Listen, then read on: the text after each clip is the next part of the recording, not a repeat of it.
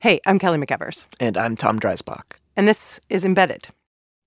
In 1997, Scott Pruitt took a trip with his church to a Romanian city, Timișoara. My first trip abroad. And as I traveled to Timișoara, I got a chance to do something in touring a church there. It's a former communist country, and so he's asking a bunch of questions. I looked up on the wall of the church, and there were pictures of pastors that were serving that church from the 1950s and the 1960s, and I was very confused. And so he's wondering, basically, like, how can you be having church services under communism, which was explicitly anti-religion? And I asked the pastor with whom I was walking through the church, did you all meet for church, on Sundays during that time frame? Did you actually have pastors who led this church at that time? And his answer was very telling. He said, yes, we met every week. But as we met every week, there was always someone in attendance from the government who listened to everything that we said. And if we took outside the four walls of the church, what we learned within the four walls of the church, we were arrested and we were prosecuted. And that's basically true.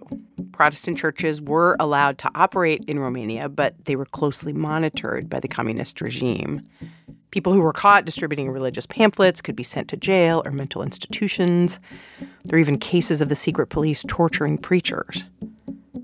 And hearing about that really stuck with Scott Pruitt. So much that he tells this story a lot. And when he tells it almost the exact same way every time. Many years ago, I was in Romania visiting with churches. I went to Romania in 1997. We were there on a missions trip, and we were partnering with a church in Timișoara. And I was going through the church. Same details. He looks up and he sees the pictures. Pictures of pastors. He asks the person he's with. Did you actually meet and worship? They say, yes, we could worship. Same turn. But as we met there was always someone in the congregation from the government. And if we exported outside the four walls of the church and shared what we learned within the four walls of the church, then we had difficulty. Prosecution happened. They were prosecuted and prosecuted. And the moral of the story for Scott Pruitt is this. And I will tell you, there are people in America today that say to you and I that we can have freedom of worship and not freedom of religion. That we can gather on Sunday mornings and worship within the four walls of the church. But if we export the truth, then that's when difficulty arises.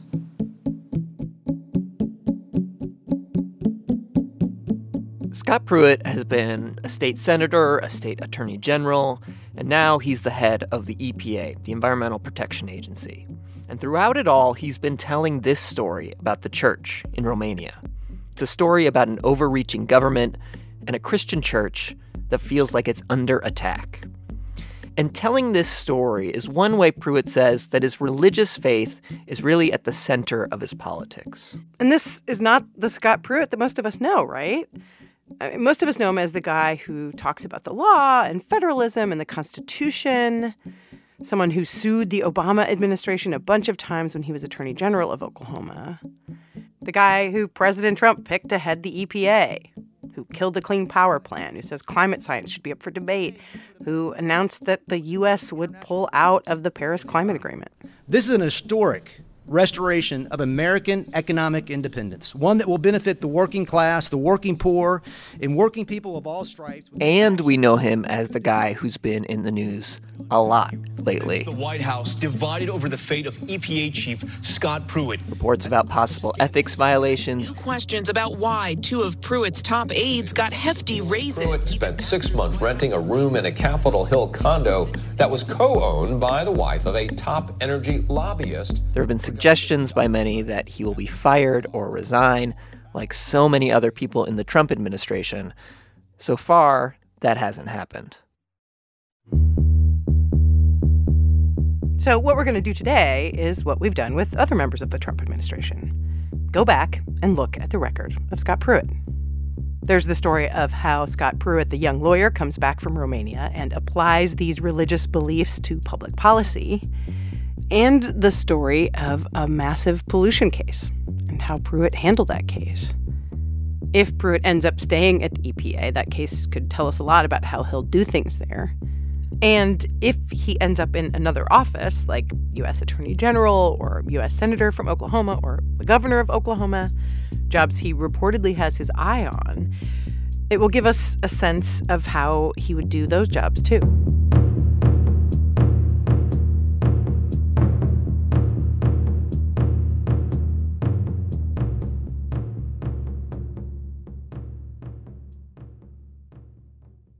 Support for this NPR podcast and the following message come from ZipRecruiter. Are you hiring? Every business needs great people and a better way to find them. Something better than posting your job online and waiting for the right people to see it. ZipRecruiter can help. Their technology identifies people with the right experience and invites them to apply to your job. Try it for free at ZipRecruiter.com/embedded. ZipRecruiter, the smartest way to hire. Hi, I'm Guy Raz. And I'm Mindy Thomas. And together, we bring you Wow in the World, NPR's podcast for families. Every week, we explore wild and new scientific discoveries. We also ride a bird. Find Wow in the World on Apple Podcasts or wherever you get your podcasts. All right, so Tom is telling this story along with Joe Wirtz. He's a reporter with State Impact Oklahoma. He's also from Oklahoma. He's been reporting there for more than a decade. Here we go. So Scott Pruitt is originally from Kentucky, and he went to college at the University of Kentucky on a baseball scholarship. He played second base, and he had kind of an infamous nickname. The Possum. Why? Well, he just kind of looked like a possum, I think is what his fellow players kind of said. He's not a real tall guy. Yeah, he's 5'9". And, you know, a bunch of college friends on your baseball team. They're going to give you a little guff. He actually made a really concerted run to become a professional baseball player, and it didn't work out. And he ended up transferring out of the University of Kentucky to a college called Georgetown College, not the one in D.C. This is a Kentucky school that is a Baptist college. And he meets his wife in college, and he ends up going to law school at the University of Tulsa Law School. And that's how he ends up in Oklahoma.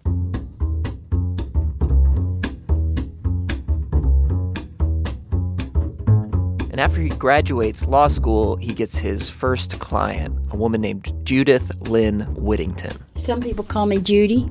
Some people call me Lynn. What do you prefer? Either one, I don't care.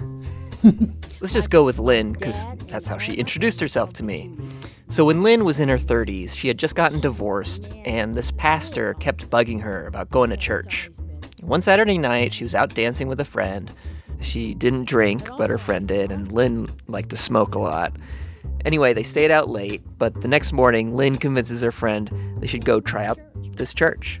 And, you know, and everybody, of course, giving you the look, you know. And I don't blame them, because we probably smelled like a beer and cigarettes, you know.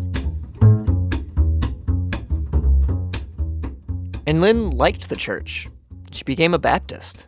And like a lot of people who convert, she really threw herself into it. So I was a fairly new Christian. It was very important to me to be able to do the things that I felt like God was leading me to do. So she starts a Bible study at her house, and she also starts volunteering with what's called a crisis pregnancy center.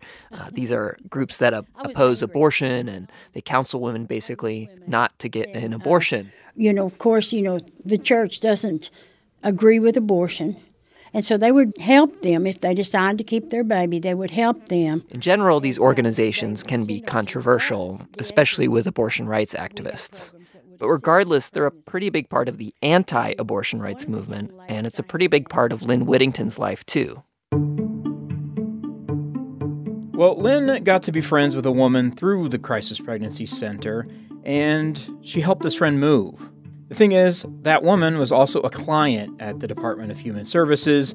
That's the agency where Lynn was working as a social worker. So Lynn's supervisor at this agency, DHS, gets upset. Her bosses thought, this is inappropriate. The lines are getting really blurry between what is your religious mission and what is the state agency's mission, which is providing people benefits and access to Medicaid and that kind of thing. And so her boss calls her and says this. She said, you're not allowed to have any contact after hours with DHS clients or potential clients. And I thought, what? And I told her, I said, would you repeat that? Her supervisor says not only is she blurring the lines too much with the Crisis Pregnancy Center, and she can't work there, she also is supposed to deliver this disclaimer at the beginning of all of her Bible studies where she's supposed to say that she is there just as a private citizen and this has nothing to do with her work as a social worker. But to Lynn, these rules scare her and make her think if she does or says the wrong thing, she could lose her job. The supervisor reprimands Lynn, and she ends up being so scared that she decides just to end the whole prayer group. I had to dissolve it, and it meant that I couldn't invite people to church. So she's at this point where she can't have her prayer group. She can't be part of her crisis pregnancy center, basically, and she decides to get a lawyer. So Lynn calls up this group, a group called the Rutherford Institute, which is basically a conservative version of the ACLU. They recommended me to call this number, and I called, and they scheduled me an appointment with Scott Pruitt.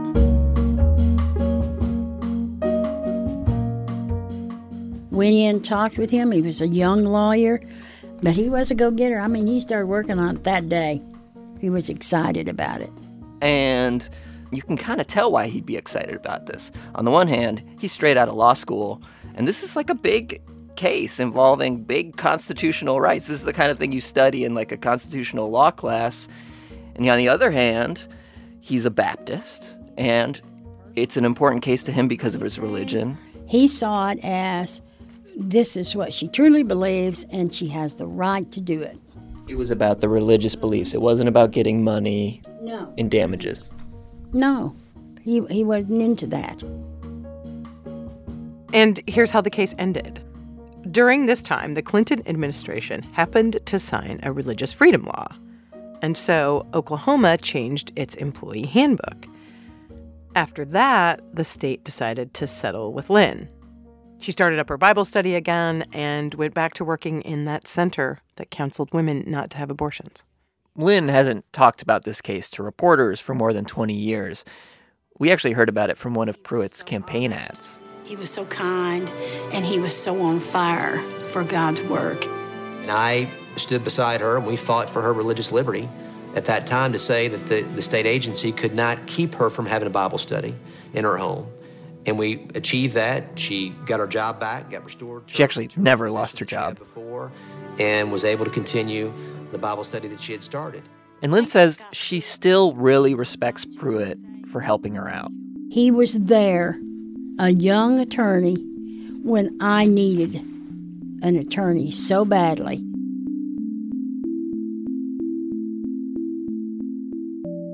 Okay, so Scott Pruitt at this point is working as a lawyer. He's got a wife and a young daughter, and he lives in a suburb of Tulsa, Oklahoma. And that's where he joins this church. It's called the First Baptist Church. It's in Broken Arrow, Oklahoma. So I met up with Joe. We drove out to Broken Arrow. Yeah, and Broken Arrow is a suburb of Tulsa. It's rapidly growing. It's a nice place to live. It's a short 15, 20-minute commute to Tulsa.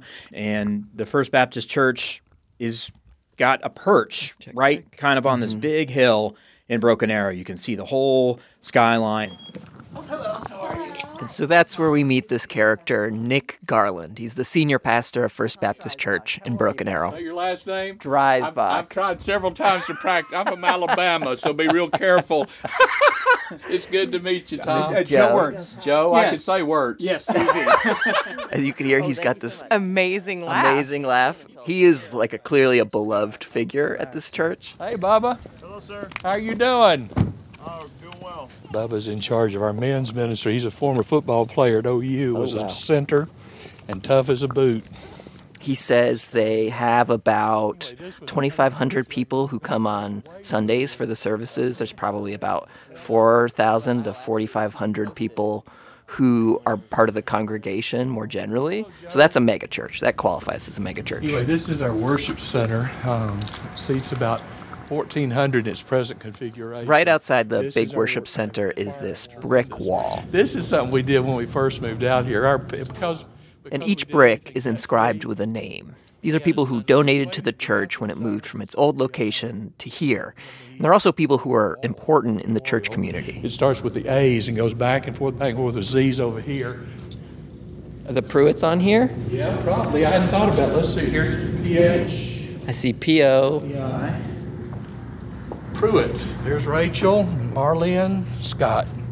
Right there, sure is. That's their husband, wife, and 2 children right there. Sure is. So it kind of gives you a sense of Scott Pruitt's place within this church. As soon as he and his wife, Marlene, got to Oklahoma, it was basically when they joined this church. And according to Nick Garland, they threw themselves into it. They're just the kind of young couple. As a pastor, you're very delighted when people that are shakers and movers and have strong aspirations to make a difference in their life, they come join you. Scott Pruitt ended up doing Sunday school teaching, and he became a deacon at the church. And over the years, Scott Pruitt and Nick Garland spend a lot of time together. They pray together. At any given moment, Garland knows what scripture Pruitt is studying. Garland says they're not close friends. The relationship is more that of a pastor with a very active and faithful family. But even now, Garland says Pruitt will call or text him when he's got a big meeting and will ask Garland to pray for him. Garland says he recently went to a private reception at the EPA with Pruitt. Both men are Southern Baptists, and the Southern Baptist Convention opposes abortion and gay marriage. God's wrath is coming on those that are disobedient. It doesn't matter if 10,000 newscasters say this is legal and it's right. If God said it's wrong, it's still wrong. And they oppose transgender rights. Listen, in this generation where people are trying to decide what they believe about sex, it's because we've forgotten the one who made them male and female. In a generation where we're not sure if God created because we've propagandized evolution, we've forgotten in the beginning God. And they believe environmentalists are wrong to worship the earth. Instead, one should worship God. They exchange the truth of God for a lie, worship and serve the created somethings instead of the Creator. Do you hear about God's glorious creation or the green movement or global warming or Mother Earth? These are some of Nick Garland's recent sermons, and Pruitt has said similar things about the environment. Some Christians believe it's their duty to protect the earth as God's creation. Pruitt and Garland believe that, yes, God blessed humans with these natural resources, but that we should use those resources. The biblical worldview with respect to these issues is that we have a responsibility to manage and cultivate, harvest the natural resources that we've been blessed with to truly bless our fellow mankind.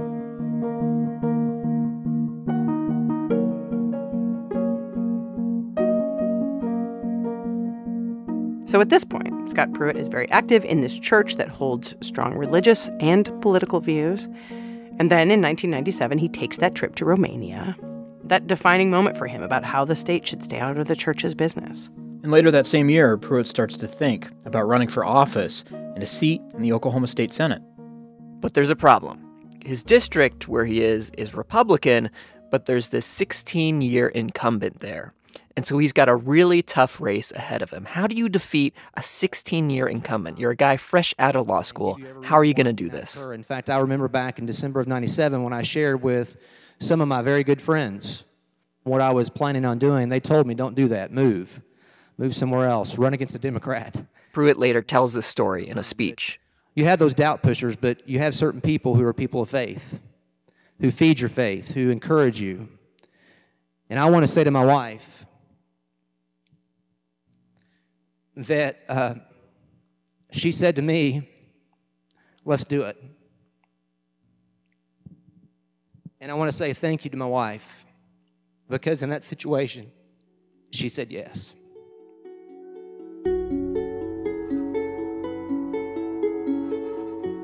So Scott Pruitt decides to run against this other Republican, an incumbent who'd been in the Senate a long time. And that guy's name is Jed Wright, and I went to go talk to him. Scott had the gall to come to my office when I was practicing law and tell me that it wasn't personal. Every election's personal. He says he doesn't hold hard feelings about this, but he was clearly upset at the time. I guess in a way it was kind of nice they came to see me and tell me it wasn't personal, but it's very personal. Here's the thing you need to know about Jed Wright. He had served in the state Senate for 16 years. He was in the Air National Guard in the military. He was also a lawyer. He's a conservative Republican. His actual main issue was criminal justice reform, reducing the prison population in the state of Oklahoma. And as he puts it, he had basically dedicated his whole life to public service. And he remembers... So he wasn't like this one of these incumbents who's just sort of like comfy in the job and like not really getting things done. Well, not according to him anyway. Jed Wright actually gets the endorsement of the local paper, the Tulsa World. They say he's a leader in the state Senate, and they call him the obvious choice. But Jed Wright says the campaign was tough. Jed Wright felt like there were just some things back then that Scott Pruitt did not do right. This is admittedly small, according to Jed Wright, but he remembers there's this parade in Broken Arrow. They call it the Rooster Days Parade. And the politicians show up in the parade with their signs, and they're trying to get out the vote. And Jed Wright says back then, there was this rule. If you're campaigning, you're only allowed to have one car in the parade. And so we complied and actually walked the route, which wasn't all that far. And here comes Scott with a truck full of supporters and signs and about 3 or 4 vehicles, which kind of shows that he can do what he wants to do. We should say Pruitt's campaign manager at the time does not remember this happening. And Jed Wright at the time just felt like breaking this little rule, what's the point? Why would you do that? And the other thing that Jed Wright started to notice during that campaign in 1998 was that he was losing supporters, and for a very specific reason. I was going door to door, and I knocked on this elderly lady, a very sweet lady, I might add, and I told her, I was running for re-election and all the good things that had gone on. She says, well, I'm going to vote for Mr. Pruitt. And I said, well, you don't have to tell me. You're not required, but if you don't mind, would you just tell me why you're voting for Mr. Pruitt? He goes to my church. And I just, I felt it was inappropriate. My wife at the time felt like I should go to some of the churches and campaign. And I just felt that campaigning in a church of worship is not the right thing to do. And I never did. Did Scott Pruitt campaign at his church? So the reason Jed Wright says this is that one day during the campaign, he gets this phone call. And so I got a call, First Baptist Church on the caller ID, and I thought, my goodness. And well, it was a phone bank to solicit votes for Scott. And Jed Wright says the Pruitt campaign must have just mistakenly had his name on a list. So we checked this out with Pruitt's campaign manager at the time, a guy named Bob Wagner. He declined to be interviewed, but he did write me an email where he said that this was absolutely not true. Bob Wagner is also a deacon at First Baptist Church. We also asked Pastor Nick Garland about this. He says Scott Pruitt never campaigned directly in the church, but he also says he didn't have to. When Scott ran, the majority of our people knew Scott, loved Scott, and wanted to see Scott elected. So he didn't have to campaign here. He didn't put up bumper stickers. We didn't have signs. But we did, many groups formed to pray for him. Many stood with him to say, we want you to know we're with you, and if we can help you, we will. But there was never a public endorsement. There's not a using the pulpit as an opportunity to speak to political issues. So, in the end, Scott Pruitt wins the primary by about 500 votes. Jed Wright loses, but he says he takes a lesson from that campaign about who Scott Pruitt is. But Scott, in those days, I thought pushed the envelope. And I really hesitate to say it, but I think his ego is probably a little bit too large. And getting elected, I can tell you, is a very heady experience. I made some mistakes early on in my Senate career, but you get down to earth and start doing the business of the folks and try to do what's right. I don't know. I think he's just a very ambitious young man. And Jed Wright says recent reports about Pruitt flying first class, using taxpayer money, or renting a condo in D.C. that belongs to the wife of a lobbyist, that all reminds him of what happened back then. We tried to ask Scott Pruitt about this and about the rest of this story, but he did not respond to multiple requests. Will there be further debate? So Scott Pruitt joins the state Senate. Senator Pruitt, you are recognized for debate. One of the first issues he does is he passes a Religious Freedom Act. He works on legislation to restrict abortion rights and what's known as an informed consent law, telling doctors what they had to tell patients before getting an abortion. Because they need to know that there's a link with breast cancer. They need to know that there's a risk with infertility. They need to know that there are emotional risks attendant with abortion procedures. We should say that leading medical groups and experts say all of those claims are either wrong or very misleading. But for Scott Pruitt, abortion was a major issue. He actually, according to documents we found, he was on the board of a crisis pregnancy center in Tulsa. Most years he was in the state Senate. He introduced some sort of abortion restriction law. I'm voting to say that an unborn child from the moment of conception should be considered a legal person under the 14th Amendment. And basically that would criminalize all abortion. He also supported a law that he called the Teacher Protection Act, and as part of that bill, textbooks would be required to include a disclaimer saying that evolution is just a theory. And there aren't sufficient scientific facts to establish the theory of evolution. Those weren't the only laws he pursued. He also worked on tax cut legislation and changes to the workers' comp system. But religion was a big part of his politics, and he actually went on this radio show on the station KFAQ in Tulsa, where he had this sort of radio program where he would talk about his views on the Constitution and give kind of a lecture. And to the republic. And it always starts the same way. One nation, under God, indivisible. And on that show, he's really clear about what he sees as the problem. Religion, specifically Christianity, is under attack. The objective, I believe, Michael and Gwen, that we see in America today is to create a religious sterility. It is to eradicate vestiges of religion in the public square, period. And Scott Pruitt says he's going to stop that. Remember, this is the guy who now heads the EPA. Back then, his politics were a lot about carving out space for religion in the public square. Scott Pruitt eventually runs for Congress, comes in third, runs for lieutenant governor, loses. In 2006, he leaves politics and helps manage a minor league baseball team that he co-owned with a friend and political supporter. But a few years later, Barack Obama is president, and Scott Pruitt decides to run for state office again. I'm Scott Pruitt. I'm running for Attorney General. It's 2010, a big Republican year, the Tea Party year. I authored and passed the Religious Freedom Act, and I'm the only candidate in this race with a record of defending our constitutional liberties in court. I will fight the Obama administration. I will put criminals behind bars, and I will hold the federal government accountable for its failure to secure our borders. I'm Scott Pruitt. I ask for your vote. So you hear religious freedom. You also hear immigration, crime, federal government overreach. What you don't hear is energy, the environment, or the EPA.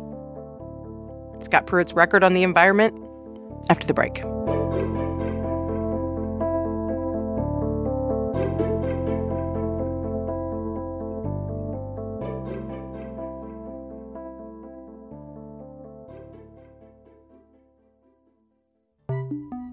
Support for NPR and the following message come from Newsy, the TV news channel with honest, in-depth context on the stories that matter. Newsy is for people who aren't satisfied with getting only the loudest part of the story. Newsy delivers more context, more solutions, and greater understanding of the people and events that shape our world. Learn more at newsy.com/watch. What's unique about the human experience, and what do we all have in common? I'm Guy Raz. Every week on TED Radio Hour, we go on a journey through the big ideas, emotions, and discoveries that fill all of us with wonder. Find it on NPR One or wherever you get your podcasts. Okay, we are back. We've been talking about Scott Pruitt's time as a lawyer in his church and as a state senator. And now we're going to talk about how Scott Pruitt dealt with the environment. But before we do that, let me just say that we have been trying to reach Scott Pruitt and the EPA for almost 2 months, and they haven't responded to any of our requests, including a 4-page list of questions for this story. So now we're going to start a little before the time Pruitt decided to run for Attorney General of Oklahoma. And to tell this part of the story, Tom and Joe went to eastern Oklahoma. Joe picked me up in Tulsa, and we drove basically due east, entering Cherokee County. This part of the state, eastern Oklahoma, southeastern Oklahoma, is really different than the rest of Oklahoma. And that's really important to know. So when people think of Oklahoma, they often think of the Dust Bowl kind of 1930s era. A farmer in a field and tumbleweed and dirty tractor. And this part of the state is not like that at all. It's forested, rivers, streams, creeks, fly fishing. Like you see a lot of boats and driveways, kayaks and stuff. Oh yeah, here's this place, Diamond Head Rafts, Canoes, Kayaks. Well, you can canoe or you can kayak or you can just float. You just get like a raft and you just float. Maybe a cooler of beer. And you just float and drink and yell at other people who are floating and drinking. You do a lot of that growing up? Yeah, a ton of it. Everybody here did. Not even growing up, I would do that. This weekend? Yeah, I'd like to do that this weekend. We should just get out there and float. Might be a little cold, but...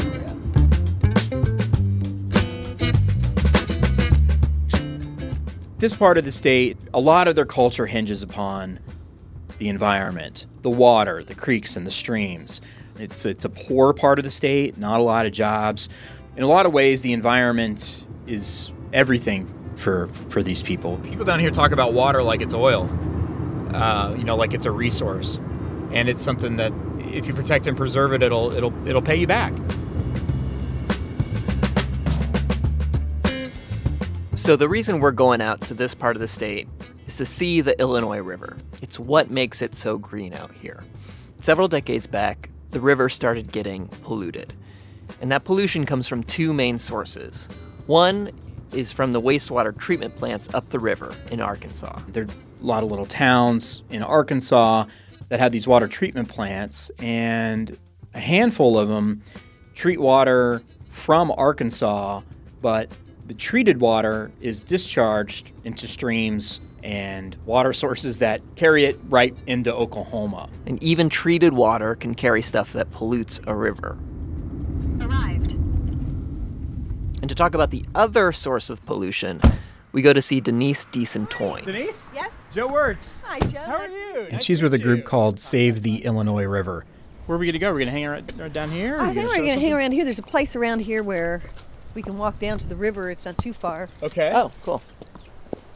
We walk out to the banks of the river, and we can see that the water is pretty green and murky. But Denise says it was not always like this out here. I know enough people that have told stories about, they could stand in the water up to their stomach and look and see, they could see their feet clearly. And just imagine how beautiful that would be. So Denise's job is to try to get the river back to where it once was, or at least stop it from getting worse. And here's the other big source of pollution for the river. If you drive up the river and you cross over into Arkansas and go into some of the back roads, the amount of chicken houses in some locations is just overwhelming. It's like, wow, and each one of those holds, several hundred, if not thousands of birds.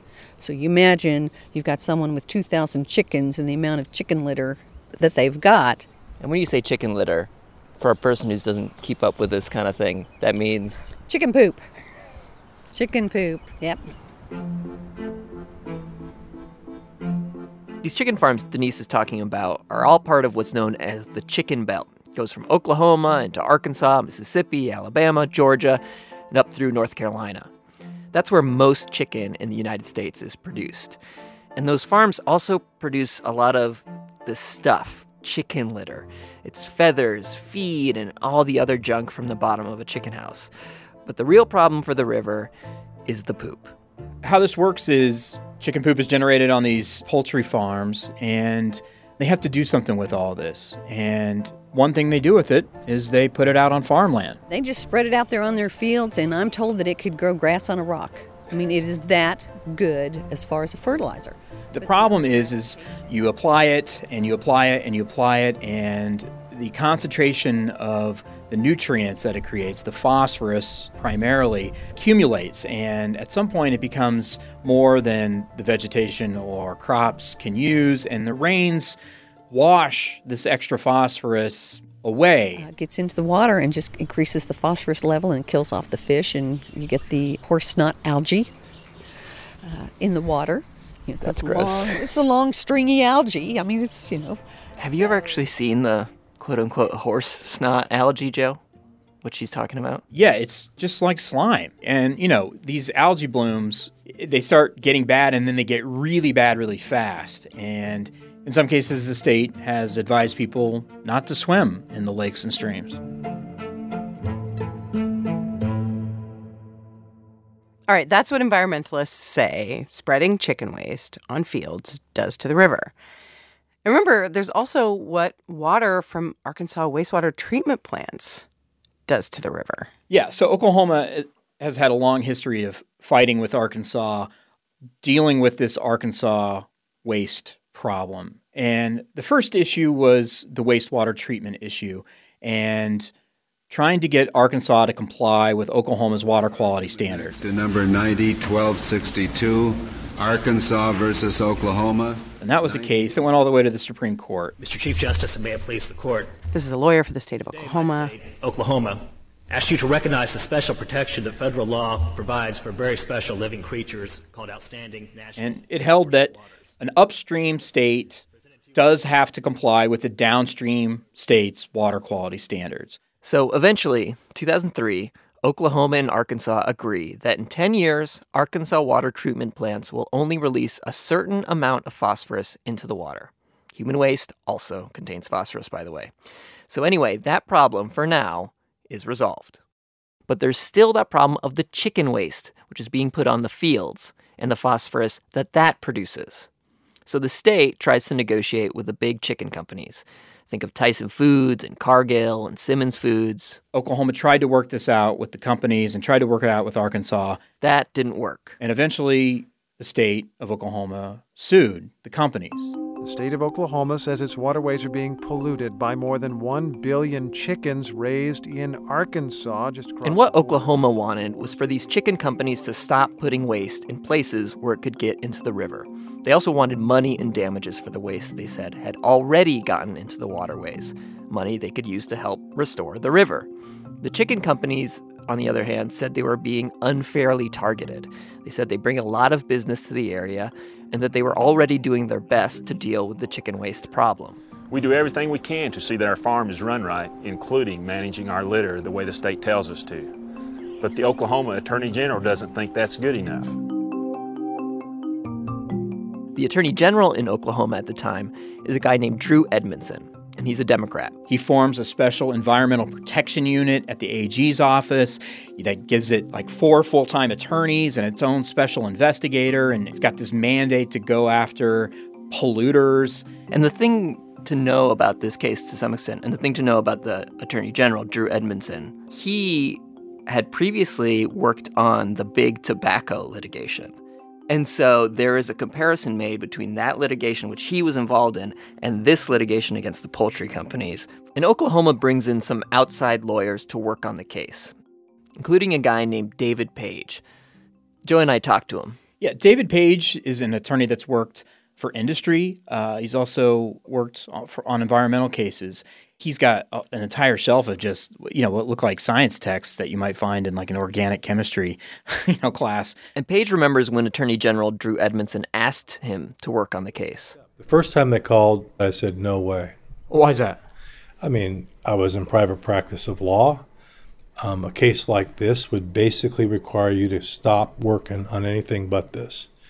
Because it's so complicated, or so big and so complicated. And so I said there's no way I could afford to take a case on, because these kinds of cases are typically not paid for by the public. Drew Edmondson wanted to do this where we would basically work on what's called a contingency basis, which means if we win or settle and he can work something out, we get paid.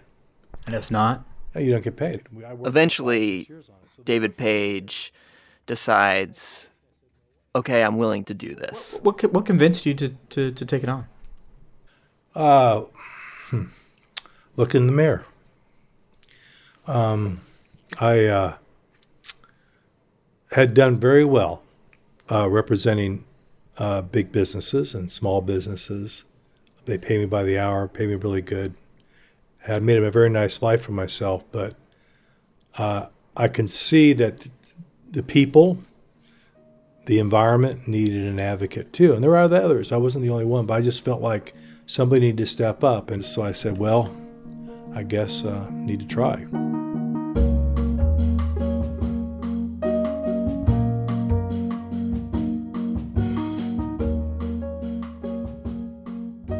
David Page really throws himself into this case. This case was filed in 2005. It was big news at the time.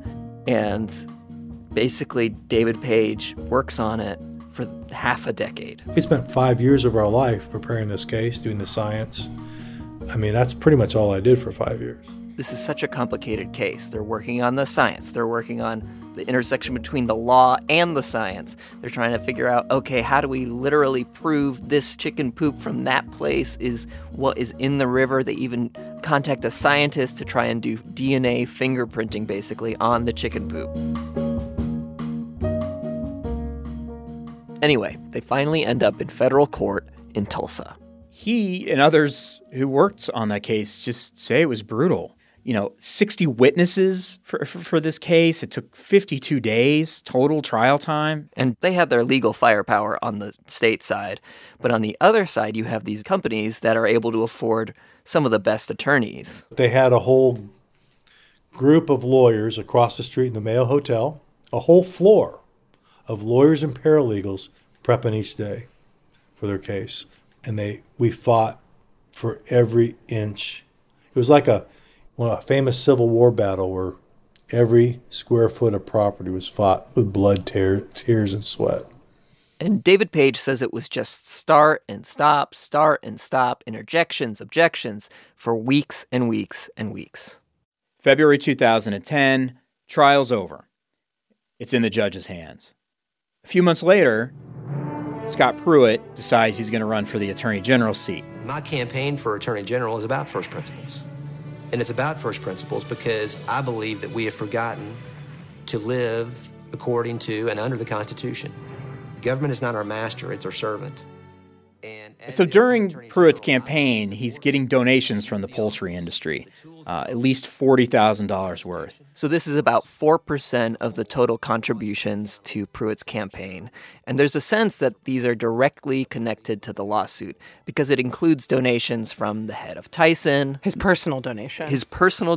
Donations from other top executives at Tyson. And then donations from the lawyers who were on the side of the poultry companies in this case. His opponent at the time takes aim at him for this, and Pruitt says, it's ridiculous. A spokesperson for Tyson Foods at the time said their employees are free to support whoever they like. So in November of 2010, Pruitt is riding this big Tea Party wave in Oklahoma, and he wins the AG seat. We're going to use the courts to push back against Washington, D.C., and I look forward to being your advocate in that regard to make sure we stand for freedom in this great state. I want to say to you, thank you. So everyone in that environmental protection unit at the Attorney General's office and Page and the other attorneys that are working on this case, they want to know, how is Pruitt gonna handle this case? And so Page actually really early on gets a chance to ask him what he's going to do with this case. I'll never forget this. To this day, I'll never forget this. So he had just won Attorney General, and there's a nice little delicatessen called the Dilly Deli downtown. You probably ate there yourself. It's great. It's great. And after church, a lot of people go there, and so he's there, and I knew his wife, and I knew his kids, and I said, "Hi, Scott." He says, "Dave, hello," and we shook hands, and I said, can't wait to talk to you about this poultry case we have. And I said, it's an important case for the people of Oklahoma, and we've tried it, and we have a great case, and we need to get together and talk about it. And he said, well, Dave, I don't believe in using lawsuits to change public policy. And I said, what? And we're standing in line, get in the Dilly Dilly. So he was saying he didn't really believe, I guess, he was sending a message that he didn't believe in the poultry case. But I guess I learned that he does believe in lawsuits for changing public policy if it's a policy that he subscribes to. Within a few years, that's exactly what Scott Pruitt is known for, using lawsuits to force the federal government into a courtroom to affect change to regulation and public policy. Is Dodd-Frank unconstitutional? Oklahoma Attorney General Scott Pruitt has joined a lawsuit challenging Oklahoma Attorney General Scott Pruitt is leading the charge of one of them against Obamacare. That Oklahoma Attorney General Scott Pruitt also promises a lawsuit. Pruitt says the requirement to provide contraception conflicts with the most basic elements of freedom provided to all Americans to practice their lawful religion.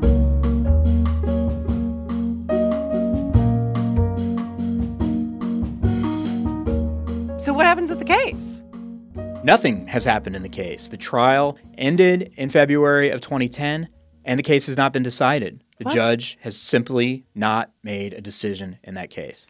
How is that possible? Well, I actually talked to the judge. I called him and asked him what the delay was. And he said it's a really complicated case, and he's got stacks of paperwork up that just push up against the walls in his office. He actually invited me to come look at him. And he said, a decision is coming. But still, it's been 8 years, right? I mean, is there anything else that could have been done to push this case forward? Well, it's clear to Page and a lot of other people that worked on the case on behalf of the state of Oklahoma that Scott Pruitt did not do enough to push the case along. So the thinking is that had it been a different attorney general, there could have been movement on the case. Right. Attorneys have described a bunch of different ways that if you're interested in getting a decision on this case, that there's a lot of, tools you can use to prod this thing along. And we asked former AG Edmondson, what he would do had he still been in the office and this was still ongoing. And he said, yeah, he'd be prodding this thing along every opportunity he got. Well, I would have thought of something creative, a motion to wake up or, something of that nature. But I wasn't the Attorney General after January 2011. Of course, Scott Pruitt was the Attorney General. He later said that the chicken case wasn't really his case and that he, quote, inherited it. Not only did Pruitt not push the judge on this case, but he also dismantled the Environmental Protection Unit at the Oklahoma Attorney General's office. And instead, he created a federalism unit to fight what he called federal government overreach. And this isn't super uncommon. You're a Republican, your predecessor was a Democrat. You're going to change things up. So the chicken case at this point is basically stalled. And then there was this deal in place about the wastewater from Arkansas. Remember, this agreement between Arkansas and Oklahoma for Arkansas to meet a standard for how much phosphorus it puts into the waterways. And Arkansas was supposed to hit that standard by 2012. Right, they had this 10-year agreement. Arkansas was going to hit these water quality standards. Mm-hmm. It was in writing, signed by both states. And Arkansas approaches Oklahoma and says, hey, could we essentially get a little more time on this? And Scott Pruitt, rather than saying, no, we have it in writing, we're going to make sure you adhere to what you already agreed to 10 years ago, he says, let's talk about it. And they agree to an extension where they're going to study it and eventually decide whether the original standard was too stringent or too lax, even, they say, could be a possibility, but that they're essentially giving Arkansas 3 more years without having to adhere to the new standard. And to environmentalists, it's like, we already fought this fight. Why are we opening this fight again? We won. Kelly Hunter Foster is one of those environmentalists. She used to run the Environmental Protection Unit in the AG's office, the one that Scott Pruitt dismantled. She actually helped negotiate the agreement between Oklahoma and Arkansas. And she says she was baffled by the decision to study it for 3 more years. So many great people worked together for so many years to just try to protect this one unique, special watershed in Oklahoma. And for reasons that I cannot really fathom, the person who was Oklahoma's Attorney General undid that. And then tells the public that he did it and it's a victory. I don't have a word for how that makes me feel.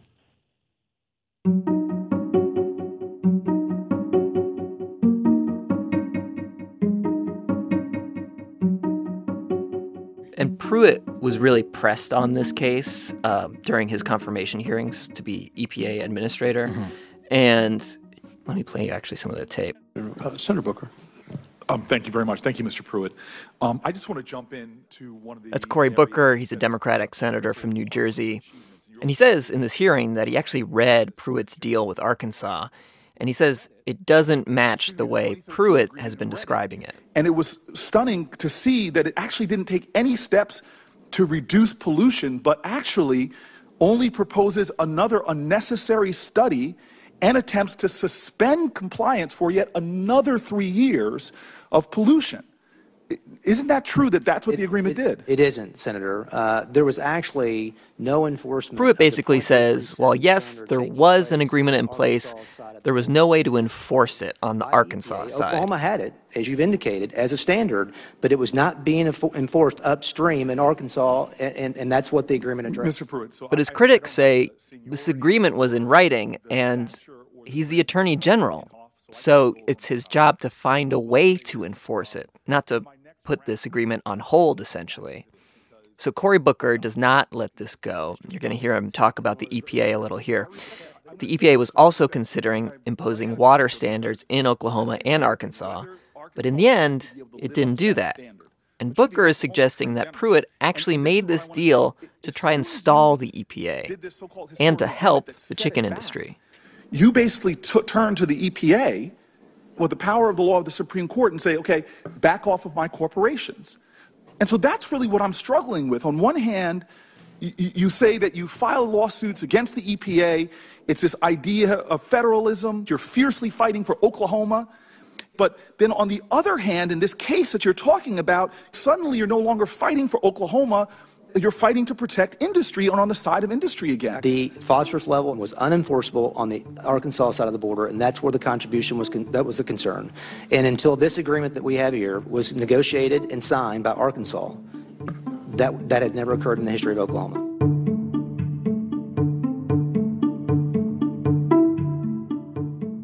Pruitt does have defenders on this, including people who've worked on the river for decades. They say it was good for Arkansas and Oklahoma to be negotiating. That's a lot better and a lot cheaper than endless lawsuits. And then this other surprising thing happens. Around the time of this deal, the water quality in the Illinois River and the lakes in the area is getting better. And the poultry companies say, look, they've worked voluntarily to remove 1 million tons of this chicken waste from the watershed.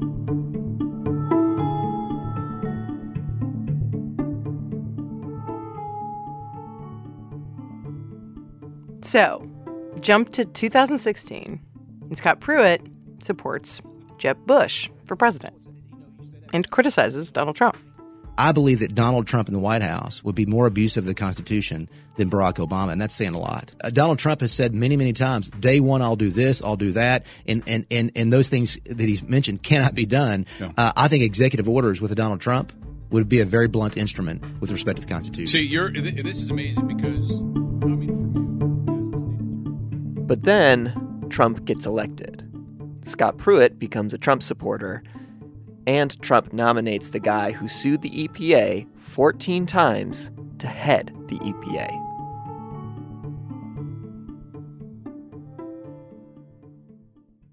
So now we get to Scott Pruitt and the EPA. How's he been doing?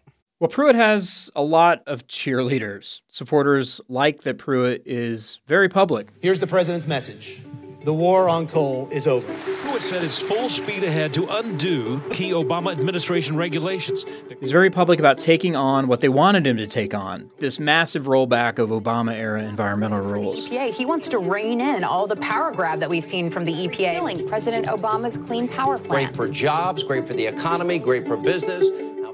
But there are all these reports, right, about, his aides from Oklahoma getting raises at the EPA. We have Scott Pruitt embroiled in yet another massive scandal related to the $50 a night condo, the first-class travel, the security, the stuff in his office. The list is very, very long. The line that you hear from Pruitt's defenders is that he's coming under all this additional scrutiny because he's so effective. Yeah, look, Scott Pruitt is taking on the sacred cows of the extreme progressive left. They essentially dismiss most of the criticism as partisan. Scott Pruitt is fighting back. He's telling me the left is attacking him for carrying out President Trump's agenda. And Saturday night, the president tweeted this: Scott is doing a great job. But keep in mind that there are currently multiple Inspector General investigations into Pruitt's behavior while in office, and even the Republican House Oversight Committee is looking into various aspects of Pruitt's handling of his job at the EPA. And what about the talk that Scott Pruitt might have ambitions beyond the EPA? What is what you just told us about him? Tell us about what his next steps might be. Right, so it's been widely reported that he has ambitions well beyond the EPA and specifically has been interested in the U.S. Attorney General's job, which has been held by Jeff Sessions, but President Trump himself has been speculating in public about firing his own Attorney General. And from Pruitt's record, you can get a sense of what his priorities might be in that office, whether on pushing for a religious freedom agenda, and it also raises questions on how he might handle issues involving transgender rights or other things that an Attorney General of the United States might have to encounter. And I just have one more question, and that is, what has happened with the water quality? The last we left off, it was 2012. The water quality was actually getting a little bit better. It sounds like the chicken companies were doing different things with the chicken waste.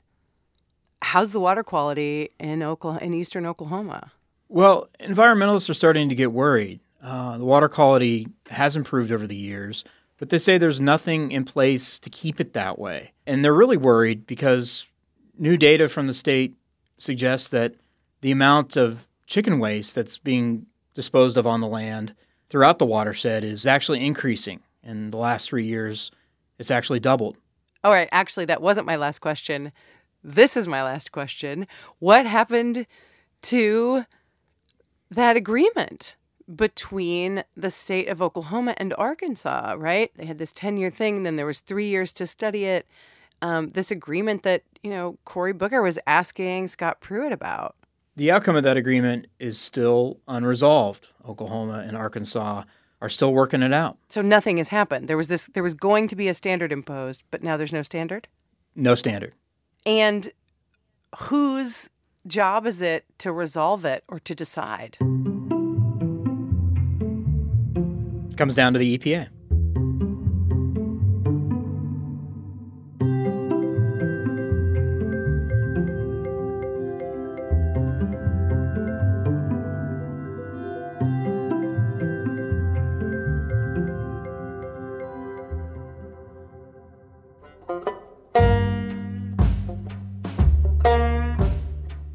This episode was reported by Joe Wirtz of State Impact Oklahoma and Tom Dreisbach.